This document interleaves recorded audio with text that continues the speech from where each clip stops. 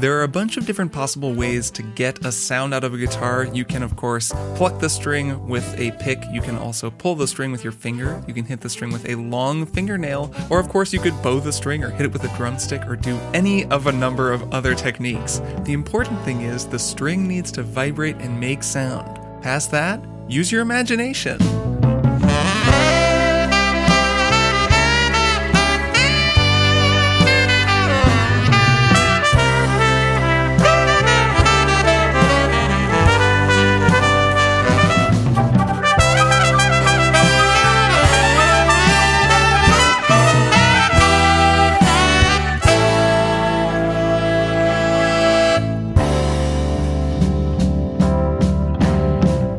Welcome to Strong Songs, a podcast about music. I'm your host, Kirk Hamilton, and I'm so glad that you joined me to talk about music played by fingerstyle guitarists, music played by guitarists using a pick, and sometimes music that doesn't have any guitar at all. We've got a whole bunch of your listener questions to go through on this Q&A episode, and I'm excited to get into it. So turn up the volume, find a comfy place to sit, and enjoy the show. I've been practicing a lot of guitar lately, and the more I do it, and especially when my chops kind of loosen up and I get a little bit more comfortable with the instrument, the more I find that there really isn't that big of a difference between playing with a pick and playing with your fingers. In fact, so many great players, Jimi Hendrix, Stevie Ray Vaughan, a lot of the greats, kind of just switch between the two, and you'll hear them kind of playing some things with their fingers and some things with a pick. So I think there's not quite as much of a dichotomy between those two techniques as some people might think, or as you might think just watching somebody play guitar, and they're actually kind of complementary. The more I practice fingerstyle guitar, the more I find that actually increases my sort of precision with the pick, and when I play with the pick a bunch, I find that it gives me a different understanding of how the strings are laid out when I go back to playing fingerstyle. So welcome back to the show. I'm really glad that you're here. I'm really glad that you're listening, and it's been 2 weeks since I released the last episode, and in those 2 weeks, a lot has happened. In particular, the rise of a massive and sustained protest movement in the United States of America about our country's long, long history of racial injustice and oppression of Black Americans. I'm not going to get into that here too much. I'm really trying to do my best to mostly listen and educate myself, raise up Black voices, but I do want to just say, sort of in the purview of Strong Songs as a show about music, and that's something that I hope that you've picked up if you've listened to every episode of this show. It's been clear in the subtext, but I want to make it explicit, and that's that Black music and American music are essentially the same thing. All of the music that we love so much comes from the African American tradition, and they're just completely inextricable, and we wouldn't have all of the music that is so great that I talk about on this show without Black musicians who so many times made this incredible genius art in spite of and in the face of horrible oppression from this country that they live in. Every Black artist that I've talked about on this show, from Janelle Monáe to Aretha Franklin to Nina Simone to Art Blakey and the members of the Jazz Messengers to Miles Davis, John Coltrane, Cannonball Adderley, so many more, all of them made the music that they made in spite of America. They made American music in spite of America in so many ways, and I think that is a great national shame. So that's all I'm really going to say about it. I'm going to get onto your questions now, but I think that it's really important to everyone who listens to this show, especially my white listeners, to just really be listening right now to what Black activists, Black artists are saying, and go educate yourself, do the hard work, watch the uncomfortable documentary about the terrible thing that you'd rather not think about, read the challenging book that forces you to confront some things that you don't want to deal with, because Black Americans have had to think about and deal with this stuff their whole lives. They don't have the luxury of just thinking, well, I don't want to think about that, so I just won't. I'll put some links to some good things in the show notes that you can check out, some music-related stuff, some other good reading that I at least have found valuable, and yeah, I hope that you check some of it out. Black Lives Matter, American music is Black music. Let's get on with the Q&A. Thanks to everybody who writes in with a question for this show. I have far too many questions to get through, so if you sent one in and I haven't answered it, I may answer it down the road. I do have a huge master document, but I apologize, I just can't get to everybody's question, and that's just kind of how it goes, but thanks so much for sending it in anyways. Don't let that discourage you from sending in questions, though. I'm always welcoming new questions. I really love all of your questions, and you never know what'll get answered on the show, like what'll work for a given episode. So if you have a question that you want to send me, email it to listeners@strongsongspodcast.com. Again, that's listeners@strongsongspodcast.com. That's the best way to submit a question. You can find me on social media. I'll put links for that in the show notes. But, while that works, it can be easier for questions to get lost in the shuffle, especially on Instagram, because the messaging is sort of confusing there. So generally speaking, email is the easiest, and by all means, send me more questions. Our first question is actually a correction that I got from a couple of listeners about how I described Angus Young's playing on AC/DC's Thunderstruck and the way that he's playing that really cool locked-in guitar riff.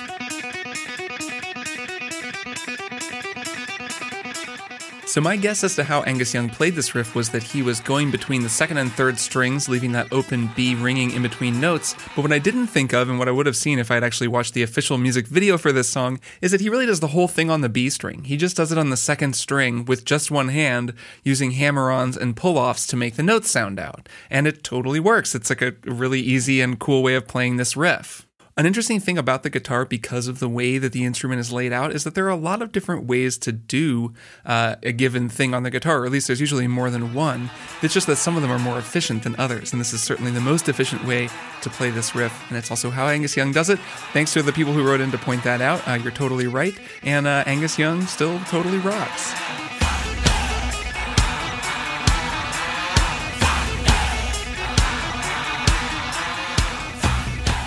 Anna writes in with a question about the singer-songwriter Fatai, who is an Australian singer that I hadn't heard of and is fantastic. So this was a fun one to answer and also introduced me to a cool artist that I'd never heard.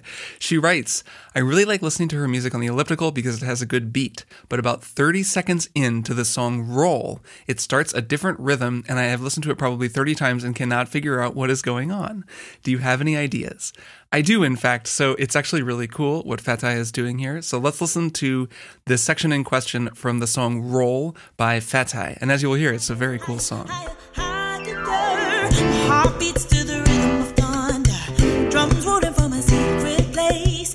When my knees hit the floor, I go higher, higher, higher, higher, higher. All right, try to count this. Can make it hit it again. Do it over and over and over and over again. Now watch me go to the right, to the left. Ain't nobody be ready for this crash. To the left, to the right, to the left. Ain't nobody be ready for this crash. To the left, boom, boom, boom.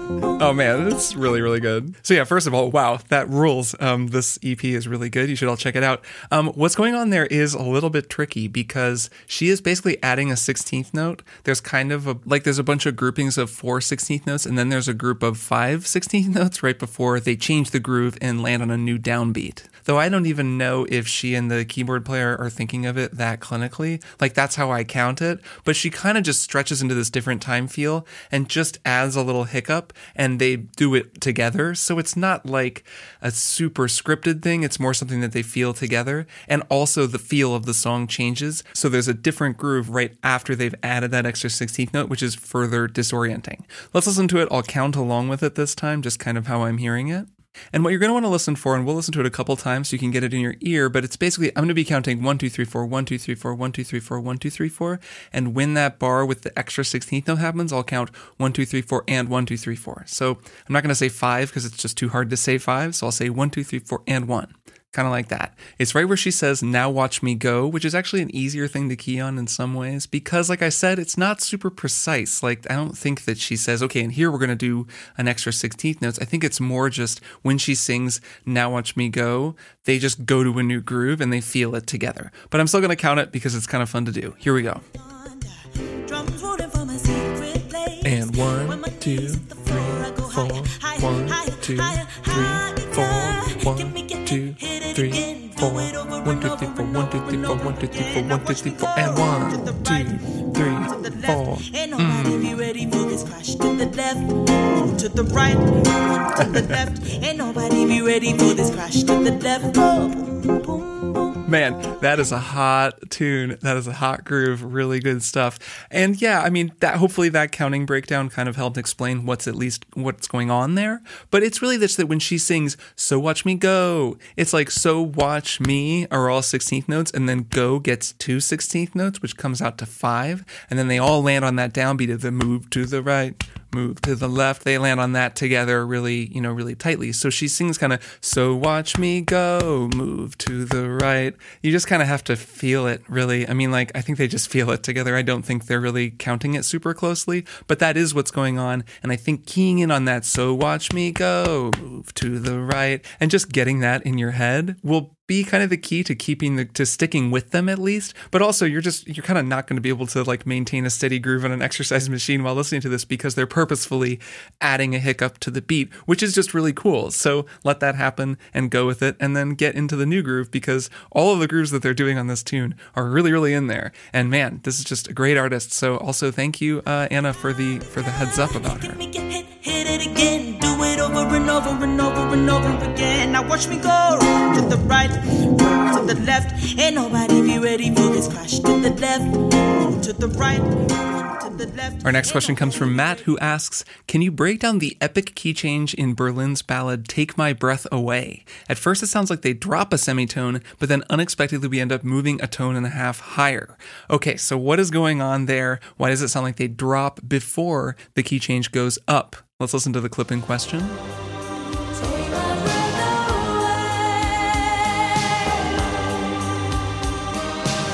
All right, here comes the key change.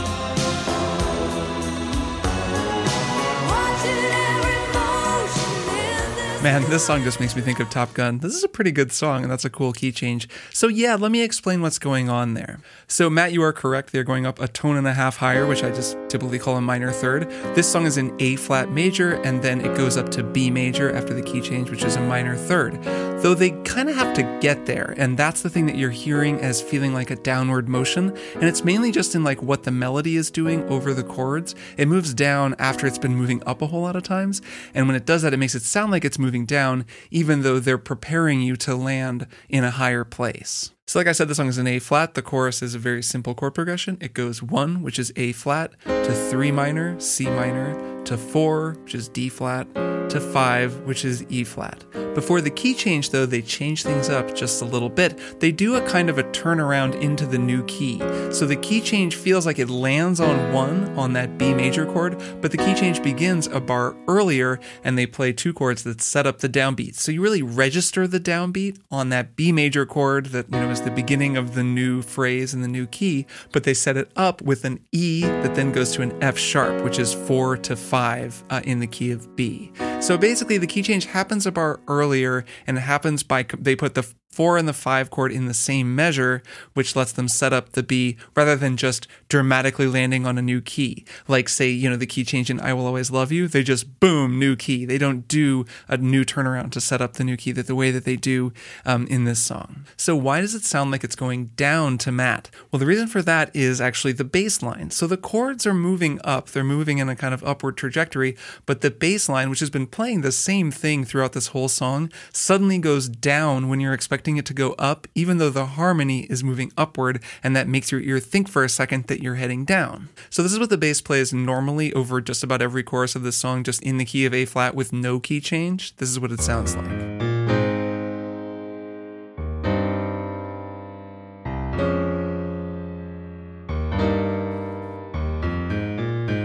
So if you take those bass notes into consideration, we're actually dealing with some chord inversions, sort of like we talked about in the episode on God Only Knows, though of course God Only Knows has more complicated harmony than Take My Breath Away. But basically we're starting on an A flat, which is just in root position, then we're going to a C minor over G, because the bass just walks down from the A flat to the G, then we're going to a D flat over F, and then we're going to an E flat over G. And the result of that is that the bass line is just this scale that walks down from A flat to G to F, then back up to G, and then to A flat. And that's what happens a whole bunch of times in this song.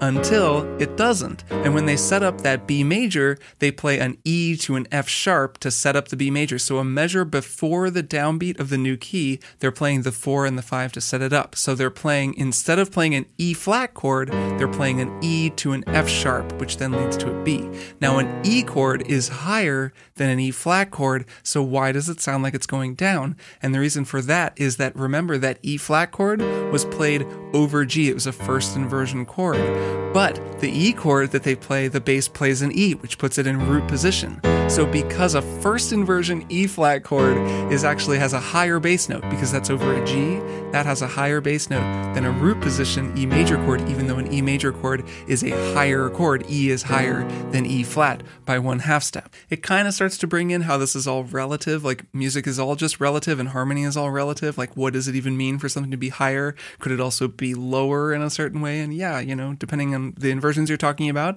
and the way that you're voicing the chord and the instrumentation, sure, it can sound lower. It can also sound higher. I mean, harmony moves in a circle, the circle of fourths or the circle of fifths. Think of it like when you're standing on the globe, the place that's 1 block away from you is 1 block away from you in that direction, or it's the entire distance of the world away from you in the opposite direction. But it is technically, you could reach it going in either direction, just like according to the way the earth works and the laws of geometry. But I feel like I'm getting sidetracked. The point is, they are indeed moving up. The vocals sing it up a minor third once they change the key. But in order to get there, because the bass is in root position there, an E in root position actually sounds like the bass is moving down compared to an E flat in first inversion with a G in the bass, because it is a lower bass note than your ear is used to hearing, and as a result, it sounds like it goes down before it goes up.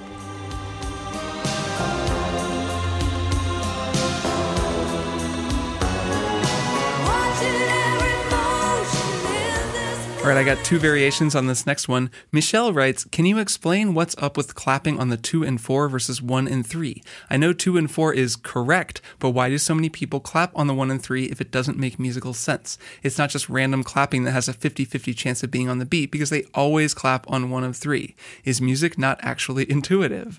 Bess also asks, friends don't let friends clap on the 1 and 3, right? We clap on the 2 and 4 because clapping on the downbeat feels like we're cheering on some kind of culty death march. But why is this the case? Why does it feel and sound so stilted and wrong to clap on the downbeat? Okay, so this is a great question. Let me share some thoughts on it. So for starters, just like 1, 2, 3, 4, those are the downbeats of the bar, just to make sure everyone's on the same page here. And generally speaking, at like rock concerts and stuff, when they ask the audience to clap along, which is always a kind of a fraught thing to do, but also a lot of fun when you get everybody clapping along, they a lot of times will ask the audience to clap on 2 and 4. All right, let me try to recreate the circumstances for this. I'm going to get out my guitar and I'm going to play a kind of classic sounding guitar riff. Here we go.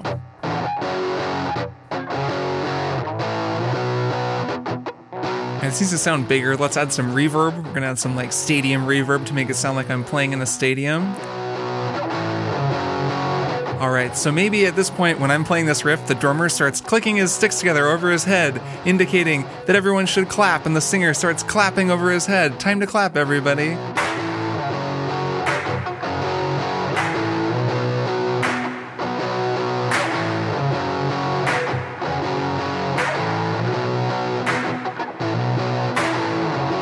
All right, now that's kind of an ideal situation. Everybody starts clapping on 2 and 4. Also, you're playing a song that's a really slow tempo with a very clear, like clearly delineated groove. Everyone kind of knows what to clap. However, anyone who's ever played in a rock band and had the audience clap along can probably tell you that what starts with the audience clapping, where they started clapping on 2 and 4, can sort of shift over time. What was going really well on the 2 and the 4 for a little while can sort of slow down or maybe speed up, and everyone stops hearing it because the room is, kind of bouncy, and before you know it, everybody's clapping on the 1 and 3. Now here's the thing, clapping on 1 and 3 isn't wrong. Clapping on 2 and 4 isn't right. A lot of times the band wants you to clap on one or the other because that's kind of where the groove is and they just want everybody to be together. But there are types of music where when a big crowd or an audience claps along, they clap on 1 and 3. For example, bluegrass music. If you hear a bluegrass hoedown and the audience is clapping along, it's going to sound like... I mean, they're clapping on downbeats, and that groove's just fine for that type of music. It's like appropriate for the music because it matches up with the pulse and everybody's clapping together. Same thing goes for a lot of Latin music. I don't want to paint with too broad of a brush here because there's a whole lot of different grooves and feels in a lot of different types of Latin music, but you'll hear a lot of Latin bands, when they get the audience clapping, it'll be on 1 and 3. It kind of a like boom, chickum, chicka-chickum, chickum, check, boom, chickum, chicka-chickum, chickum, check. When the drum line comes out at the beginning and everybody gets going, a lot of times the audience will be clapping on 1 and 3. It totally complements the groove and it works perfectly. perfectly. Those two types of clapping, on the 1 and the 3 versus on the 2 and the 4, actually fall in different places according to the Strong Songs Thump Pop Sizzle Groove breakdown. When an audience is asked to clap on 2 and 4, it's usually because the music involved has some sort of a backbeat or is backbeat heavy, meaning that the pop, the snare drum, is hitting on the 2 and the 4. So the thump, pop, and sizzle, remember, are the thump of the kick drum, the pop of the snare drum, and the sizzle of cymbals. Though any of those sounds can be other sounds, they just kind of have to fulfill that role. You can substitute something in for the thump, or something in for the pop, or something in for the sizzle. And in the case of hand claps, the claps are being substituted for the pop anytime the audience is clapping on 2 and 4. In fact, hand claps are actually used as a pop a lot of times in the studio too. This isn't just a live thing. So you're kind of taking the audience and making them part of the band, sometimes in a very direct way, in that you're recreating the studio version of the song that you're playing live by having the audience clap along, because there are claps in the studio version. So any song with a backbeat where the snare is doing that pop on 2 and 4 is probably going to want claps on the 2 and 4, because claps sound more like a snare drum. Take the beginning of Queen's We Will Rock You.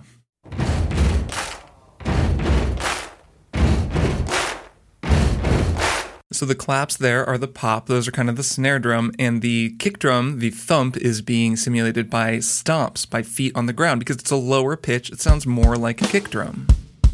So when music is backbeat heavy, like a lot of rock music and a lot of funk music, it's more likely that the band is going to ask the audience to clap on the 2 and 4, because that's where the pop is, that's where the snare drum is emphasizing the 2 and the 4. If the music doesn't have as strong of a backbeat, you might hear the audience clapping on 1 and 3, so it really depends on the kind of music. Now, I do think there's an element of snobbishness to this, and that's because clapping on the 2 and 4 is probably a little bit more difficult than clapping on the 1 and 3. The 1 and 3 are downbeats, and there's kind of a gravitational pull to them, so an audience will tend to revert to 1 and 3, where the 2 and the 4 are a little bit more like upbeats, you know, like funkier music is more syncopated, and it can be a little more challenging to clap on the 2 and 4. So when audiences revert to the 1 and 3, they're kind of reverting to the simpler way of clapping, which is sort of looked down on. Where if you have a kind of a square audience, they're going to clap on 1 and 3, and if you have a hip, very musical audience, they're going to clap on 2 and 4, and they're going to really groove super hard. In the end, though, that stuff is all kind of gatekeepery and judgmental. When it really comes down to it, the important thing is that everybody is clapping together, the band is feeling it, the pulse is feeling it, the room is feeling it, because clapping together as an audience is really a great feeling. I mean, it taps into something really deep within us and lets us all connect to the music in an amazing way. And the important thing is that everyone's just doing it and feeling free and having fun and connecting musically with one another, whether they're clapping on 2 and 4 or they're clapping on 1 and 3. Our next question comes from Adam, who writes, I would love to hear you talk about the mechanics of the horn section, especially within the context of popular music. I have read that Otis Redding, who did not read music, would sing the parts he wanted his horn sections to play. In popular music today, who typically directs the horns? A producer? One of the horn players, him or herself? Are there go-to parts that every horn section can readily contribute? This is a fun question, mostly because I am a horn player and a nerd and have played in a lot of horn sections, so there are a lot of interesting little mechanics, or at least interesting to people who are into that kind of like little nerdy thing about how bands work. So let's zoom out to who makes the parts to begin with. There's a whole variety of ways that this can work. There are artists who do things like they'll sing the parts to the band will figure out the horn parts in the studio. A lot of times in the studio now, because time is at such a premium, because you're paying for studio time, you really want to have charts written out. A lot of producers will write horn parts, or they'll contract it to someone who is a specialist at writing horn parts. That's actually something that I do. I've written horn arrangements for a lot of bands, a lot of Portland bands recently. It's very, very fun to do that. I love coming in and just adding horns to an existing song when a band maybe couldn't do it for themselves or didn't have the sort of horn writing literacy, because it spices up almost any recording, and just about everything is made better with a horn section. So I really, really like doing that. I take charts very seriously. I think that any professional horn arranger would take charts very, very seriously. I'm a stickler about music notation. I write very neat charts. I bring in precisely what I want, because that is very, very valuable when you're paying for studio time, or really just in general. If you bring in a horn section, you hire people to play your music, give them a good chart. So a lot of times now when you go into the studio, you will hopefully get a really good chart to play that will give you all the dynamics and the chart and the, you know, the sort of roadmap of the tune and everything that you need, so that you waste a minimum of time sort of talking through what you want to do and how this is going to work and where you're supposed to play. I have gone into recording sessions where there's no chart, where the band leader sort of talks you through what they want, or they try to play it to you on the piano. You're expected to memorize it on the spot. That can work. That can also waste a lot of time and lead to less precise performances, which is never good. So in general, there is usually a chart these days, and that's true both in the studio and also for live performances. As to like section leaders and who directs the band, that's a little different depending on what kind of a horn section you have. There's usually someone who's in charge of directing everybody. Good sections usually decide on that ahead of time. A lot of times it's trumpet players, I think, because their instrument sticks out a little bit and it's easier to see. So when they're cutting off held notes, it's easier to see them. I think trombone would be great for this, but I don't see a lot of trombone section leaders. Maybe that's because conducting a cutoff with a trombone is actually so involved because the trombone sticks out so much that it's easier to have someone with a slightly smaller instrument do it. But yeah, there's usually someone who's designated to be in charge if it's like a 4 or 5 horn section to cut off, especially the long notes, and to kind of give cues and to kind of tell people what to play where. And then there's the question of section leaders, which is a different thing. That's for larger horn ensembles. A jazz big band, for example, there will be a section leader. The lead alto player is the section leader of the saxophones, lead trumpet, lead trombone. That's the player who usually designates how things are going to be interpreted. So they'll tongue it a certain way, they'll do a certain type of articulation, and everyone will follow them, at least if it's a good section. And that's usually the role of the section leader. And then also they'll sometimes, conduct cutoffs just among their section. So there is always a section leader designated in larger ensembles. That's true in orchestras as well. There, is like a first chair or a lead part in each of the sections. And those are the kind of lieutenants underneath the general, who is the conductor, the person in charge of the entire ensemble. Sammy writes, a quick question. Everybody loves a major to minor chord change, like the self-referential one in Cole Porter's Every Time We Say Goodbye. There's no love song fighter, but how strange the change from major to minor every time we say goodbye. But can you think of a minor to major change? Well, a few things come to mind with this question. First of all is any ending that does a Picardy third, which is this sort of a song that is in minor and then just surprisingly out of nowhere ends on major. I always think actually of the Justice song Horsepower and the way that they end on this super epic major chord out of nowhere. That has, it always cracks me up every time I hear it.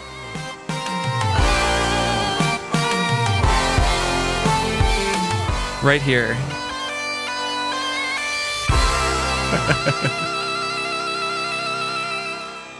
So that's a Picardy third. That's like a major third out of nowhere, which is a kind of a cool way to end a song. However, I can't not reference the thing that really comes to mind based on Sammy's example of Every Time We Say Goodbye, and that is a self-referential shift from minor to major, which of course happens in Leonard Cohen's Hallelujah.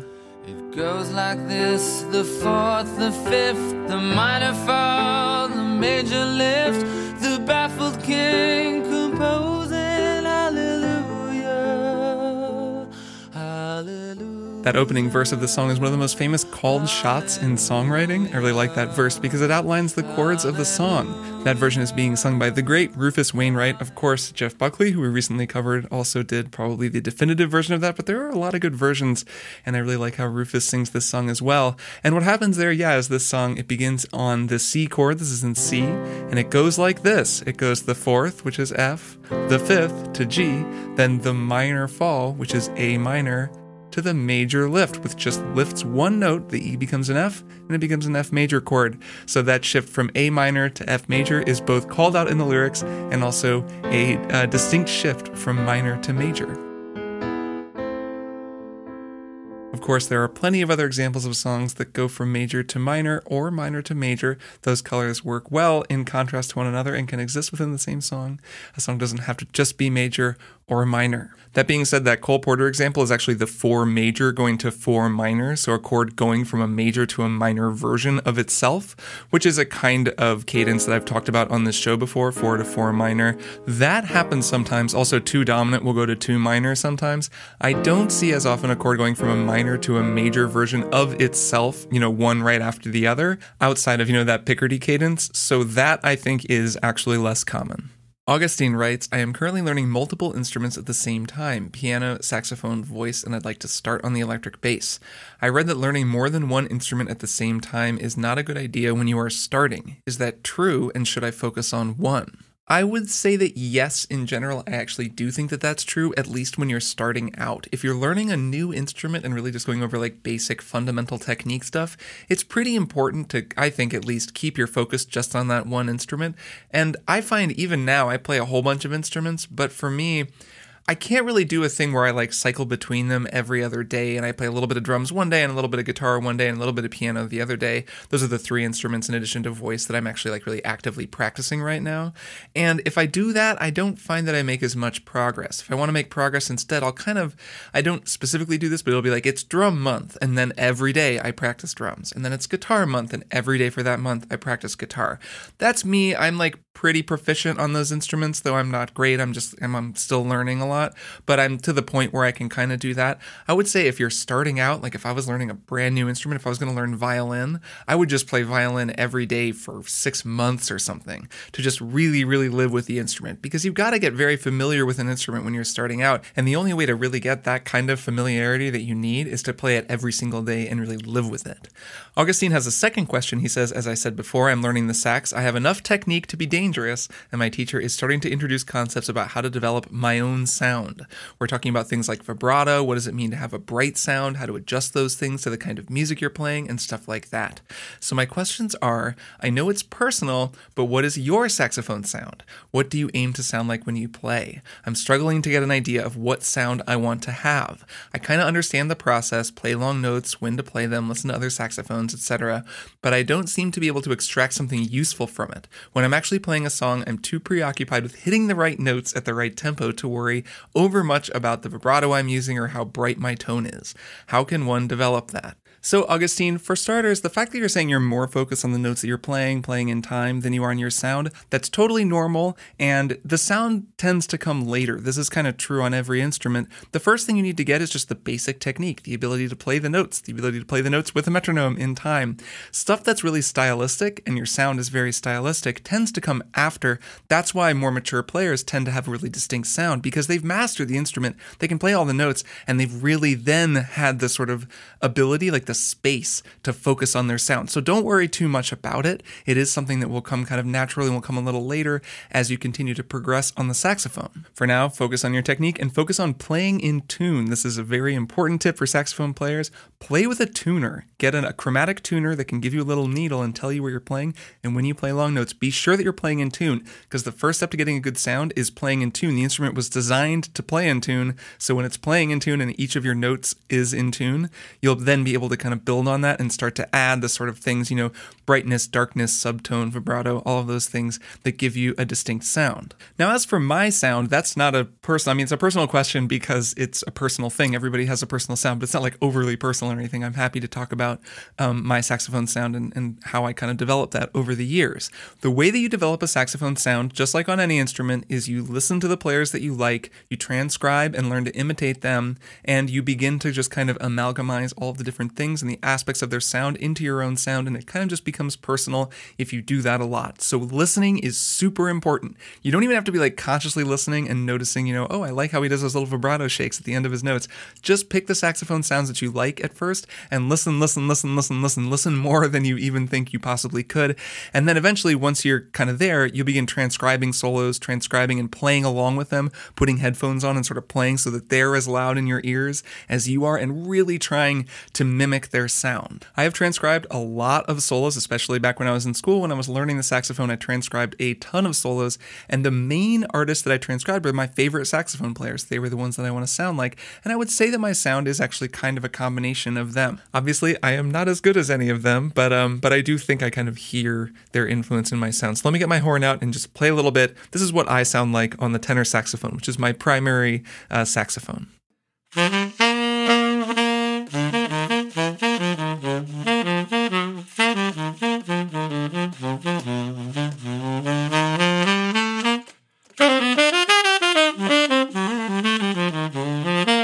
So it's not the most distinct tone in the world. I think any saxophone players listening to this would probably be able to pick out some of my influences just by hearing that little bit.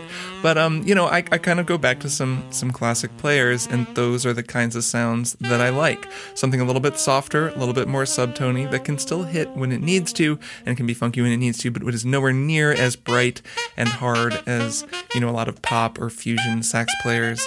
I prefer things on the kind of darker end, and that's where I like the saxophone sound. I think the tenor sax should sound really big and fluffy.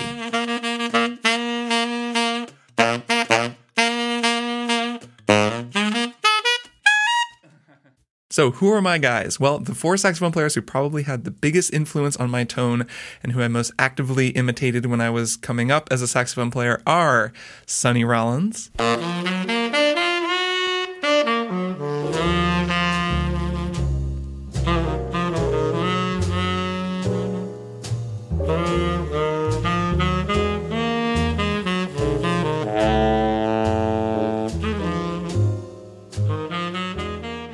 Mr. Stan Getz, one of the greatest, biggest tenor saxophone sounds that ever existed.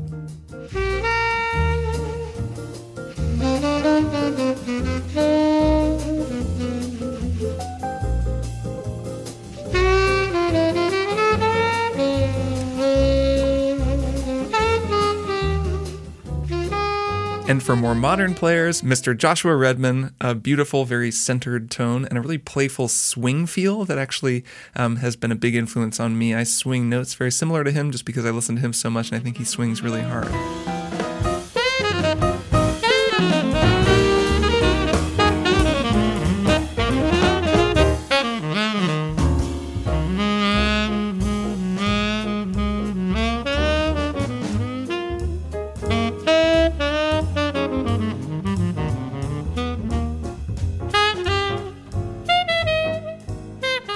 And lastly, Chris Potter, the fabulous Chris Potter, who really knows how to hit it. He can get a kind of good squawk. He kind of overblows his horn in ways that I like, that I find very useful, depending on the style that I'm playing.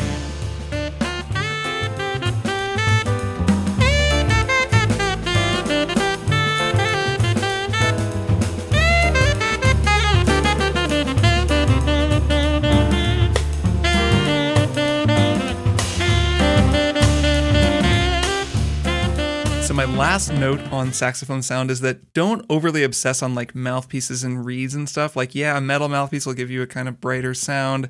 A harder reed can give you kind of a different sound than a softer reed. I'm playing on a pretty middle of the road reed on an Autolink 7 hard rubber mouthpiece, which is like the most middle of the road mouthpiece you can get. And it gives me the flexibility to get a lot of different sounds, but so much of it is in your throat, it's in your breath, it's in your embouchure, and it's in your ears, it's in your head. It's all those things that you've listened to, all those players, all of those solos that you've transcribed over the years kind of eventually culminate in a sound. Kitty asks, "Hi Kirk, I have a question about how you refer to notes, i.e. whole note, half note, quarter note. Do you learn the names of notes as semibrevs, minims, quavers, semiquavers? Is that a US, UK, Australian thing?" And yes, it is a US, UK, Australia thing, and in the US, we don't really learn, or at least I didn't really learn, that language.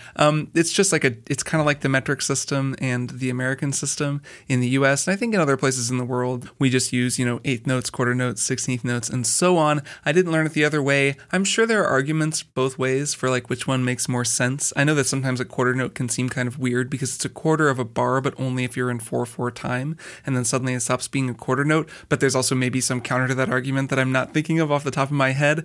Really, when it comes down to it, it's what I learned. It's how I think of it. In the end, whatever gets you there works, and it's a little frustrating that there isn't just one system. But I feel that way about the metric system as well, so what are you going to do? Kathy asks, in the Police song Every Little Thing She Does Is Magic, during the bridge there's a sound that feels like it doesn't belong, like some kind of feedback. Can you explain it? Do you think it's deliberate or a mistake? Well, let's listen to the clip in question and then I will say what I think it is.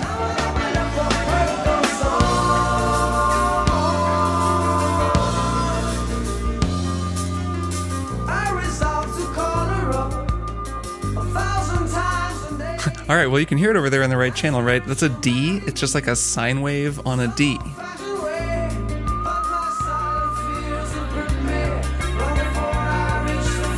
Still going.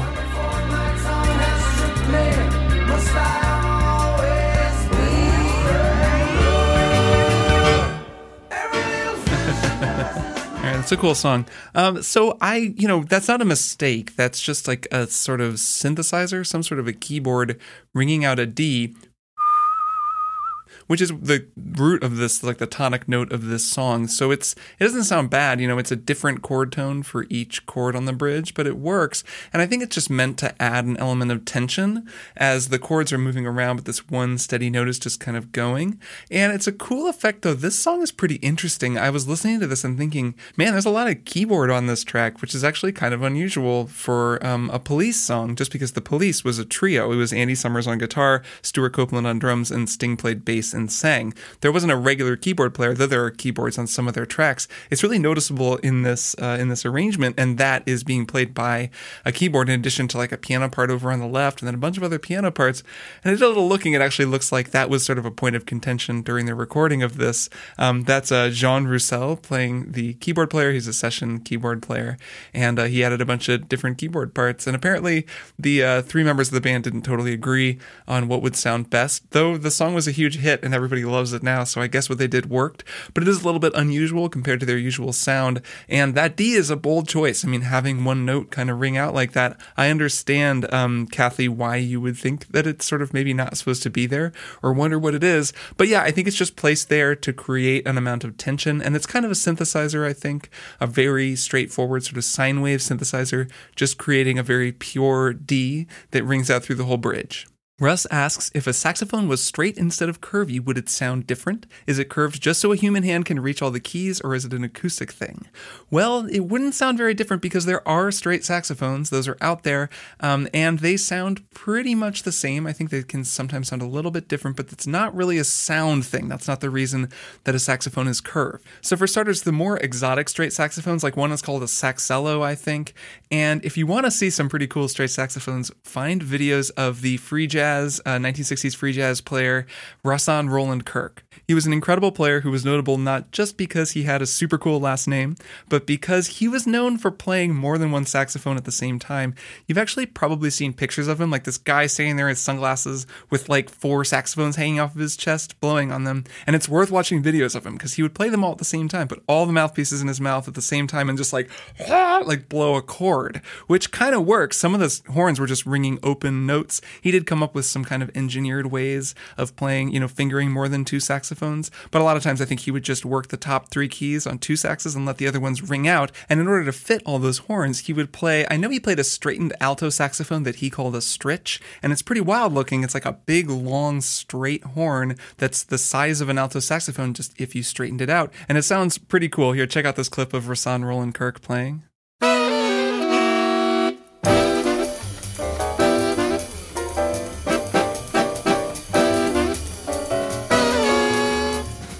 So that's one guy playing 3 saxophones, and part of the way that he made that work was by straightening some of them out. So the reason that I don't think they sound different is because I actually play a straightened saxophone. My soprano saxophone is a straight saxophone. If you look at the cover of like Coltrane's My Favorite Things, he's playing a soprano saxophone on that cover. It's a straight horn, and not all soprano saxophones are actually straight. They're pretty commonly thought of as straight. It looks like a bigger metal clarinet kind of, but there are curved soprano saxophones. I remember in school, a lot of guys would play Yanagasawa soprano saxophones, which are curved, and they just look like a tiny little cute, precious little alto saxophone, and they sound basically the same. They sound great. Some people like them better because they say it's easier to play in tune. But the fingering on the keys isn't really an issue. Like a straight horn or a curved horn, you're going to put your fingers in the same place. It's more just the size of the horn. And if you straighten out a tenor saxophone, you're just going to have like a big, long thing that looks like an alpine mountain horn or something. Or a straightened baritone sax is just going to be this huge metal object that requires a case that's like 7 feet long. Like it'd just be really hard to carry around. There are some other reasons that a curved horn works better, like related to keys and the ways that keys, like the mechanisms that press down the pads, that I don't need to get into. But basically, it's not a sound thing, it's a practicality thing, and there are straightened saxophones. They're out there. Okay, this next question is one that I've gotten from several people. I'll let Ambrose's version of it stand in for everybody. He writes, Okay, you're a horn player and you know music notation, so this subject must seem normal to you, but every time I hear it, it's like you're coming from a different planet. The notes on a saxophone or trumpet aren't the same as the notes on a guitar or piano. I mean, you casually will say things like E flat, but he's playing sax, so to him that's a C. To me, a simple guitar player, that's insane. 440 Hertz is an A for a guitar player and the piano player, but not for a horn. How does anything ever get done if every time the guitar player in a band says, in this part we all play C, and the horn players have to translate? Also, can't a sax player get a special rock sax a semitone higher so they can fit in with the guitar players, or something like a capo equivalent to fit onto their instrument? Okay, so that's a lot from Ambrose, and this is something that a lot of people have asked about, and the concept here is called transposition. And what that means is that for some instruments, when they play a C, like their C written on the page, it sounds different than a C on the piano, which is kind of the standard, and that's called concert pitch. So a concert C on, say, an alto saxophone is an A. On a tenor saxophone, that's a D, and that's because those two instruments transpose differently. So for starters, why is this the case? There are a lot of reasons. One of the main ones is because saxophones, for example, transpose, I can play every saxophone the same way. So I can learn to play tenor saxophone, but then I can also play alto saxophone or soprano saxophone, and my fingers will go to the same place for the same notes. It makes it a lot easier for me as a player because I'm playing D major. It's just that I'm playing D major on alto saxophone, which sounds different relative to other instruments. That's especially important with written music, and that's where this really matters because I've learned to read music on woodwinds, and because every woodwind I play basically has really similar fingerings, I can read music on all of those instruments. It's really consistent. I don't have to learn a new way of reading music for each one, which would be really, really hard. In a way, it actually kind of is like a capo for a saxophone because it lets me play different saxophones that are in different keys using the same fingering, so I don't have to learn a whole new fingering for each one, and that actually makes me more versatile. To put it in guitar player terms, when you play with a capo, say you're playing with a capo on the 3rd fret, you're probably not thinking I'm playing E flat, then B flat, then A flat. You're probably thinking I'm playing a C shape, then a G shape, then an F shape. That's the magic of the capo, is that you can think in terms of your open strings just up the neck, and you can play in different keys. When you're playing on different kinds of saxophones, it's actually the same kind of principle. You don't have to learn all new fingerings because you're playing a slightly smaller instrument or a slightly larger instrument. It's more or less like if instead of putting a capo on your guitar, you cut the neck off right there and you played a guitar that just tuned to a different key. So you might be reverse engineering this and wondering, well then why isn't there some device that works like a capo on the saxophone where you can temporarily make the instrument longer or shorter and change its pitch without getting a whole new horn? And the reason for that is just that horns don't work that way. Like they're not strings on a fretboard that you can just lay a capo across. It's a big resonating instrument and you need a whole new instrument to make a whole new sound that way. Now I've been talking about saxophone, but it's not just saxophones. I play flute and clarinet have very similar fingerings to saxophones as well. Pretty much all woodwinds have very similar fingerings. And as a result, once you kind of know, like a C major scale, it just feels kind of like white keys on a piano. It's like a very open fingering. And then E flat is always kind of here with the pinky key, and A flat is right up above the G with the left pinky. And you get to know those fingerings, and it makes you really versatile because you can go from instrument to instrument, even though they're all tuned differently because they all need to fit into different places in the ensemble. And this is one reason why it's really important that horn players learn things in all 12 keys. Any good horn player will be able to play pretty much anything in all 12 keys. Obviously, you'll have keys you're more comfortable with, but it's a really different proposition on a saxophone to play something in all 12 keys than it is on guitar because guitar is so symmetrical. So it's a really different kind of conception, but it's important that horn players be comfortable playing in all 12 keys. And this is also true for brass. Trumpet, of course, is a B-flat instrument. The French horn, also known as the F horn, is an F. So there are a lot of wind instruments that transpose, and that's the reason for it. It's kind of all sort of confusing, so I don't want to spend too long on it just because relative stuff like this always winds up sounding kind of confusing. But it's basically because the fingerings of the instrument have been given precedent, and having them be consistent across every instrument is more important than having them represent the concert pitches that they're making. Because if you switched it the other way, it would make doubling a lot harder, and if you played one saxophone, you'd have to relearn whole new fingerings to read the same music on another saxophone. One interesting thing is there is a C saxophone. It's called the C melody saxophone. Early jazz player Frankie Trombauer played one. I know there were more of them sort of in the very early 20th century.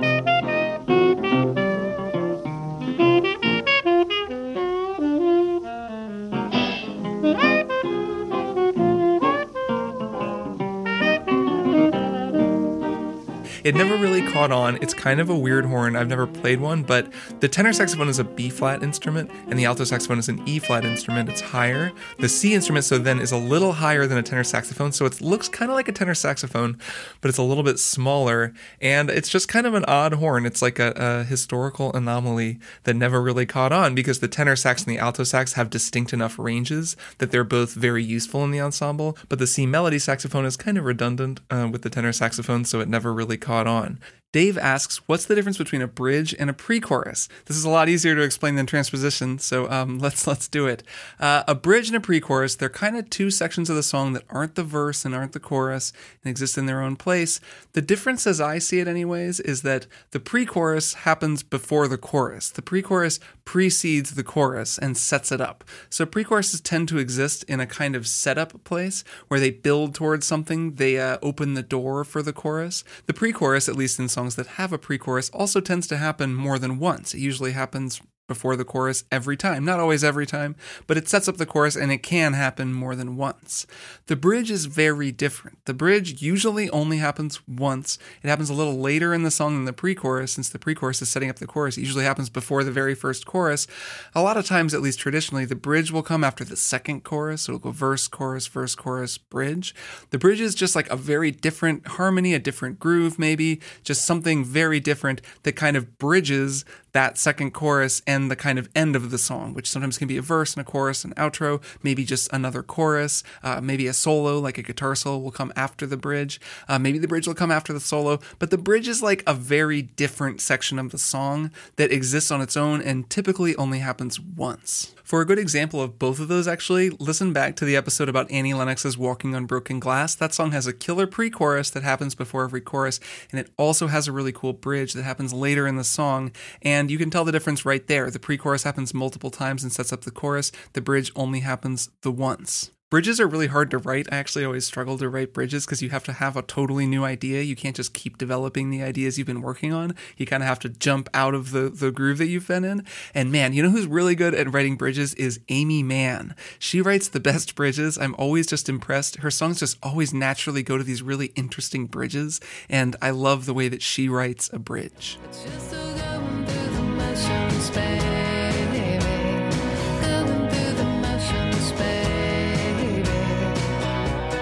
Time for the bridge.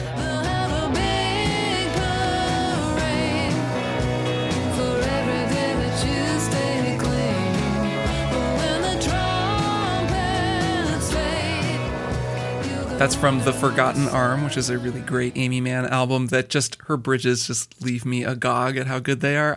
Every song doesn't have to have a bridge. A lot of times I'll be writing a song and I can't come up with one, and I'll just say, maybe this song doesn't need a bridge. We'll put a little solo here. But a lot of good songs do have bridges, and I love a good bridge, like all the great bridges on The Forgotten Arm and so many other albums. But yeah, I hope that makes the distinction a little clearer. Jeff writes in, my question is about Snarky Puppy and the keyboard solo from Lingus, their tune. In the music video, when Corey Henry starts playing some crazy lines on the keyboard player next to him just starts cracking up.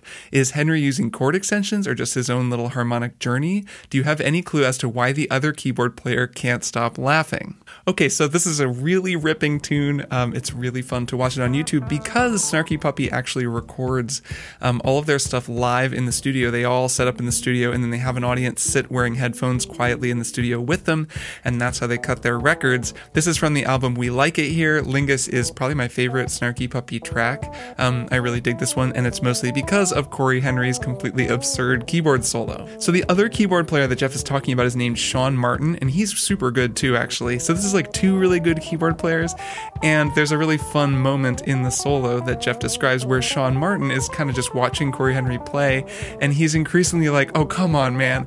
Oh, come on. And eventually he just like takes off his headphones and kind of walks away. And it's a little bit of theater, like he's having a good time and kind of putting on a show for the crowd. But it's him just saying, give me a break, dude. You're killing it so hard. This is so good. I can't even listen anymore. I'm walking away. I'm not worthy. Which is just a cute and fun way of sort of showing respect to another player when you're kind of performing together.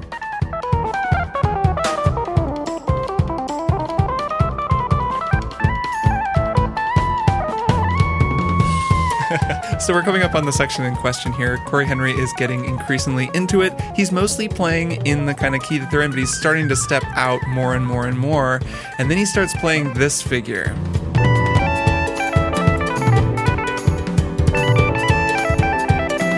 Kind of takes it up here. And then he decides to go all the way out.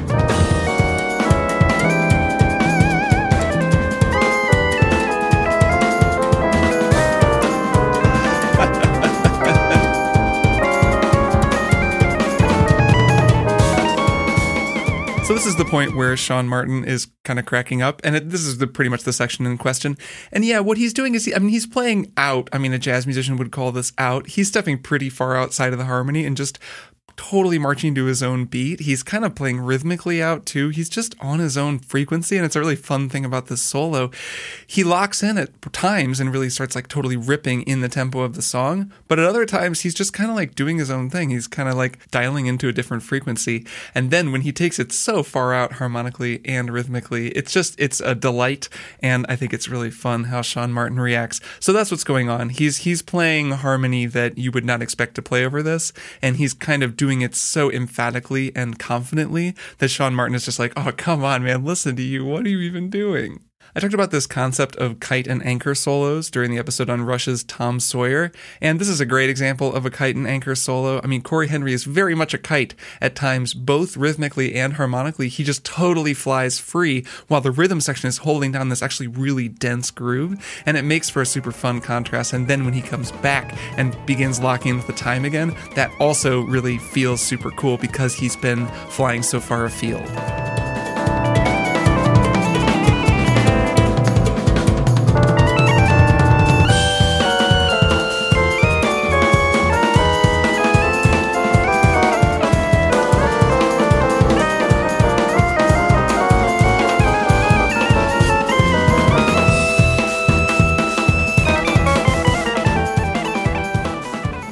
All right, definitely go check that out if you want to just watch a super fun live performance on YouTube. Watch the performance of Snarky Puppy playing Lingus. Brian writes in, my 7-year-old daughter Evie has a question for you. Can you do an episode about the She-Ra theme song? Brian adds, this song is a banger that we all really love, and I think you might have mentioned it on the show at some point, if memory serves. Well, I can't do a whole episode about it, but I do like this song. The song is called Warriors by Aaliyah Rose, and it's the theme song from the new Netflix version of She-Ra, which is called She-Ra and the Princesses of Power. We're gonna win in the end. We must be strong, and we must be brave.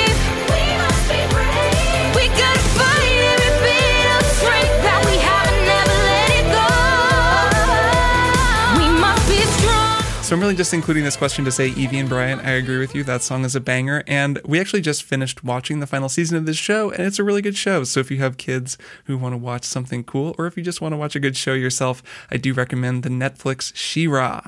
For our last question, let's go to Chris, who writes, I have always wondered about the differences between studio recordings and live performances. What music, sounds, and effects are significantly more difficult to perform or even impossible when performing a song live? Is it possible to listen to a studio album and hear certain things that you know would be different in a live performance? To answer the second question first, there aren't really any things that I'll hear on an album and think that won't be in the live performance, only because, well, a lot of bands play with tracks, and the backing tracks will make up any of the tracks that they can't recreate live. So you could hear something that's essentially indistinguishable from the album, except that the lead instruments are being played live, and hopefully the lead vocals are being sung live as well. And that can sound great. It's not necessarily a lip syncing thing, it just can be a way of fleshing out the live performance. But generally speaking, no, when I hear something on a track, I could hear it live or not. The one thing that you typically don't hear live that you hear a lot of in studio tracks is vocal processing and vocal doubling. So anytime you hear the lead singer doubling a track and singing backup with themselves, and there's like 4 different versions of the lead singer going, like that isn't going to happen live. There are exceptions. I play with the Shook Twins, a wonderful identical twin songwriting duo, and they're able to do some pretty cool things with doubling effects live because they're both such good singers and they have such similar voices. But if you wait too long, they can come out like a slap to the face, and you're not gonna know what hit you. Oh, my God, what have we done? My God, what have we done? My God, what have we done to but obviously most bands don't have identical twin singers. Backup singers can also do a lot of that. You'll see someone in the backup singers will be covering the parts that the lead singer multi-tracked in the studio, and that can sound really good. But when you hear something like, to take a song that we covered, Seal's Kiss from a Rose, all of the vocals that are happening on that, like, that just doesn't happen when he does it live because he can't clone himself and do that. And I don't think they sing with a track either. So it just is something that happens in the studio and doesn't happen live. And that's probably the primary thing, though of course there are some other effects and other things that typically just happen in the studio and don't happen live. And that'll do it for this Q&A episode. Thanks so much to everybody who sent in questions. If you would like to send me a question for consideration for a possible future Q&A episode, send it to listeners at StrongSongsPodcast.com. Strong Songs is a listener-supported show. Thank you so much to all of my Patreon patrons. If you want to find out more about how to help me keep making this show, go to patreon.com/StrongSongs. There is no outro soloist this week, but that's for a special reason. It has been pretty widely requested that I provide a version of the outro music for this show with no solo, so that people at home can try soloing along with it for themselves if they want. So that is what I've done. I've uploaded it to my SoundCloud. There will be a link in the show notes and you can download it. There's also a link to a chart that has the chord changes. So if listening to this makes you inspired to try a solo, by all means do so. And let me know if you do. That's it for now. I'll be back in 2 weeks with yet another strong song.